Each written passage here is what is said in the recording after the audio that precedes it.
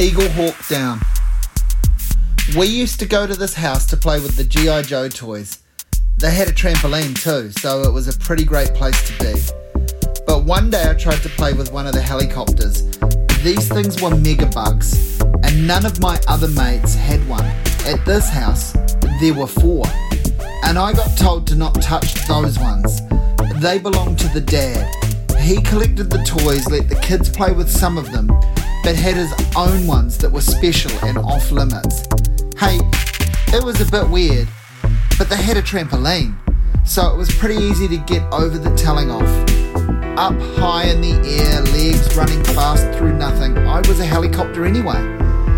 There was some chat amongst the friends about the strict rules around the toys, but it was still a great place to go. Backyard cricket, the trampoline on the front lawn, and a basketball hoop over the shed. But it all stopped quite quickly. The dad lost his job. He was found kissing the legs of a 90-year-old. He had said that his lips were the softest part of his body, and his plan was to stimulate blood flow.